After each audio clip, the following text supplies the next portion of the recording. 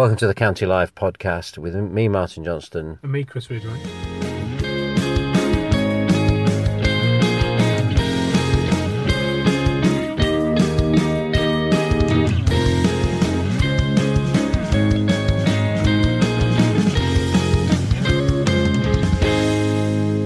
First up on the County Life podcast, as ever, Chris Ridgway spoke to Jim Gannon back at Edgeley Park last night after training. Well, Jim, it's a Thursday evening. Welcome down again. How was training? Really good. It's been a good week, actually. We get a good hour and a half on Tuesday and Thursday, and we kept the tempo really high. Worked on a lot of things that need to be corrected from Saturday, but also a specific shape that we need to be working against come Saturday. We spoke about off air. We spoke about last Saturday. Let's just have a chat now. Now the dust has settled. How did you see what went down on Saturday afternoon? It's really disappointing because a lot of people walk away and remember the last 15 minutes of the match, whereas I don't think we've started the game as well. In fact, we probably started this game better than we did Southport. I'm not saying the game would have been over in half an hour if we had taken our chances, but we certainly deserved to take the lead. We really put them under the cosh. Disappointed we didn't get more goals, that we were relying on a penalty. But I think that when the goal came, we seemed to, if you like, just, I don't know, not take our foot off the pedal a bit, but we didn't keep up the intensity. And I think that slowly but surely they worked their way back into the game. And it was a fairly even contest after the first 25 minutes. One thing I was saying just then is it's not so much of a worry, I think, if your side is creating chances, because on another day you could have had these 3 or 4 goals that could have come in. It would have been a completely different game. So it's not a worry that chances aren't being created, really, is it? No, I mean, even when you look at the, I know the Darlington game aside, because that was a bit of a cagey first half, but the way we played in the first half in the last 4 or 5 games has been tremendous. Regardless of the results, we were 3-0 up against FC United. We had FC United down to 9 men. We stormed into the lead against Blyth. And I think that we've been really, really strong. We have a strong opening at the moment. I don't know what happens. At half-time, we seem to have kind of, I don't know, not switch off a little bit or ease off a bit. And people might have noticed that we had the lads out. I didn't say a lot to the lads, just gave them about 5 minutes of information, kept it as positive as could and instructive as possible. And they were straight out for another warm-up. Because the last 4 or 5 games we've conceded within 5 minutes of the second half, and we were making sure that didn't happen this time. And the lads responded well to that. We had a reasonable start to the second half. But I just think that we've got a lot of players who don't play very well when they're tired, give the ball away too much, and slowly but surely that giving the ball away and allowing the opposition to grind us down a little bit has an effect in turning the momentum for them. And what we need to do now is perhaps sift out those players that are poor under that pressure of fatigue, or poor under that pressure of the opposition having the ball, and we have to maintain good possession and be positive to maintain the upper hand in the second half. Just give us an insight then, as a manager, and as you say, first halves are usually a lot stronger than the second. Just give us an idea as a manager, how do you combat that? Do you maybe tell the lads slow down a little bit in the first half and don't be as dominant to carry the pressure through into the second, or how would you approach that? Well, no, you certainly don't ask the lads to start. We want to start extremely well, start on the front foot. I think there was an old manager used to say he'd like to get the game won in 20 minutes. And I think sometimes the intensity of the first 20 minutes can get you a real grip on a game. I think really what we have to look at is the players who are consistently giving the ball away. And I was frustrated with at least 2, 3, 4 players second half that I'm having to say the same things over and over we're giving the ball away, and often under no pressure. That's like from goal kicks, from throw-ins, from free kicks, where we're giving the ball away. Players not making good decisions to retain possession and circulate the ball, and if you like, not have a rest with possession, but establish our shape, get ourselves in good positions to be able to serve good balls into the front players, rather than what I felt was happening too often in the game, that we were dumping the ball on Jason and relying on him to fight for it and then pick up the pieces. But yeah, the main thing for me was we up the intensity in training to see how the lads respond when they're tired and under pressure. and also to weed out those players that perhaps are consistently giving the ball away. Well, it's a test on the road this weekend against Nuneaton. Just break down what threat they possess. Yeah, it's a difficult one because it was obviously seen the full game against Blyth, and they looked a little bit ragged at the back. We played them here last year, and they were delighted with a draw. Again, we got the upper hand in that game, and they worked their way back in. But they play a kind of unique 3-4-3. They have a fairly fluid front three, which is going to be a real threat for us, especially if we concede ground and let the gap between our midfield and back four, back three open up. So that's a threat.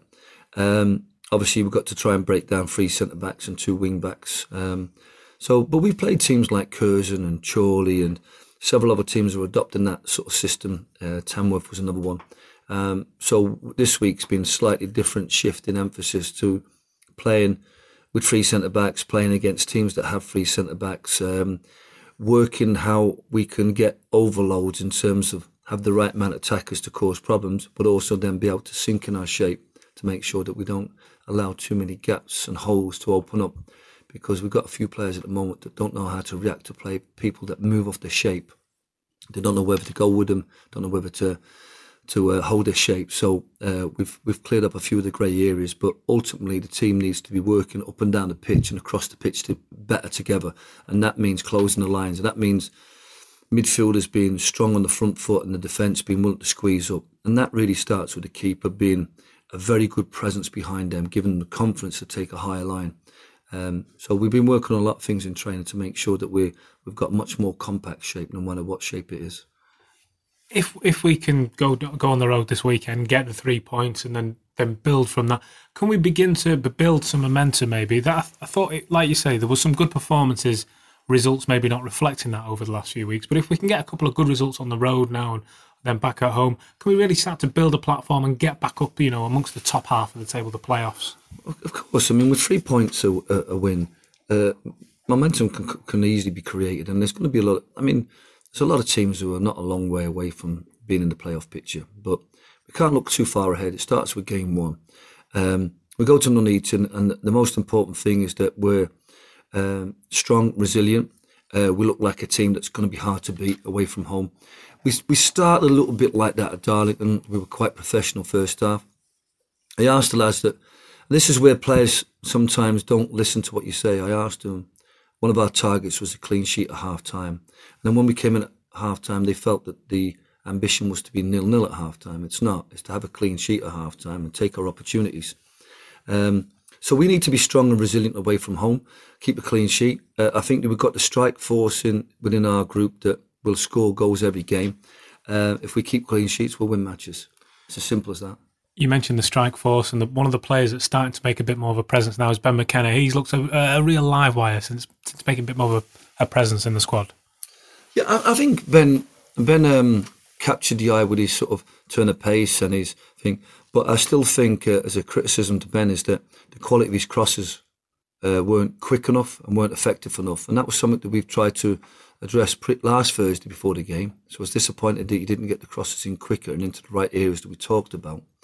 Ultimately, the goal came from an effective cross from Gary Stopforth, who knows when and where to put the ball. So he put the ball in quickly and he stood up at the back post for Jason. Jason could score. Obviously, they've handled it and we've got the penalty from it. So I think Ben McKenna's had an impact in terms of looking like something's going to happen, but something does have to happen. He has to create and assist goals. He could have got himself a goal if he takes his shots earlier. And the only thing I would say and I've said to Ben in training today, is get your crosses off earlier and get your shots off earlier, and do what you're doing in training, bring that into matches. And if he does that, then he can be another attacking outlet for us. But ultimately, when you look at the stats over the course of the season, the most consistent players for us have been Jason and Matthew Warburton. So I think, by and large, most of what we'll create and score from will be them two. Like I said, the others at the moment are not contributing as much as I'd like, but what they have to do is make sure that they provide a service for those two. You mentioned Jason and Matty there, and one player that I find ourselves speaking quite a bit most weeks nowadays is Gary Stopforth. You mentioned Gary just a moment ago putting a cross in. He's becoming more and more of a presence in the team now, isn't he? Yeah, I mean, what Gary's done, I think at this level, people have to understand it's very difficult to play any shape that has 3 lines, like a classic 4-4-2, because teams open up now and play a little bit. Teams are not fit enough to press hard for 90 minutes.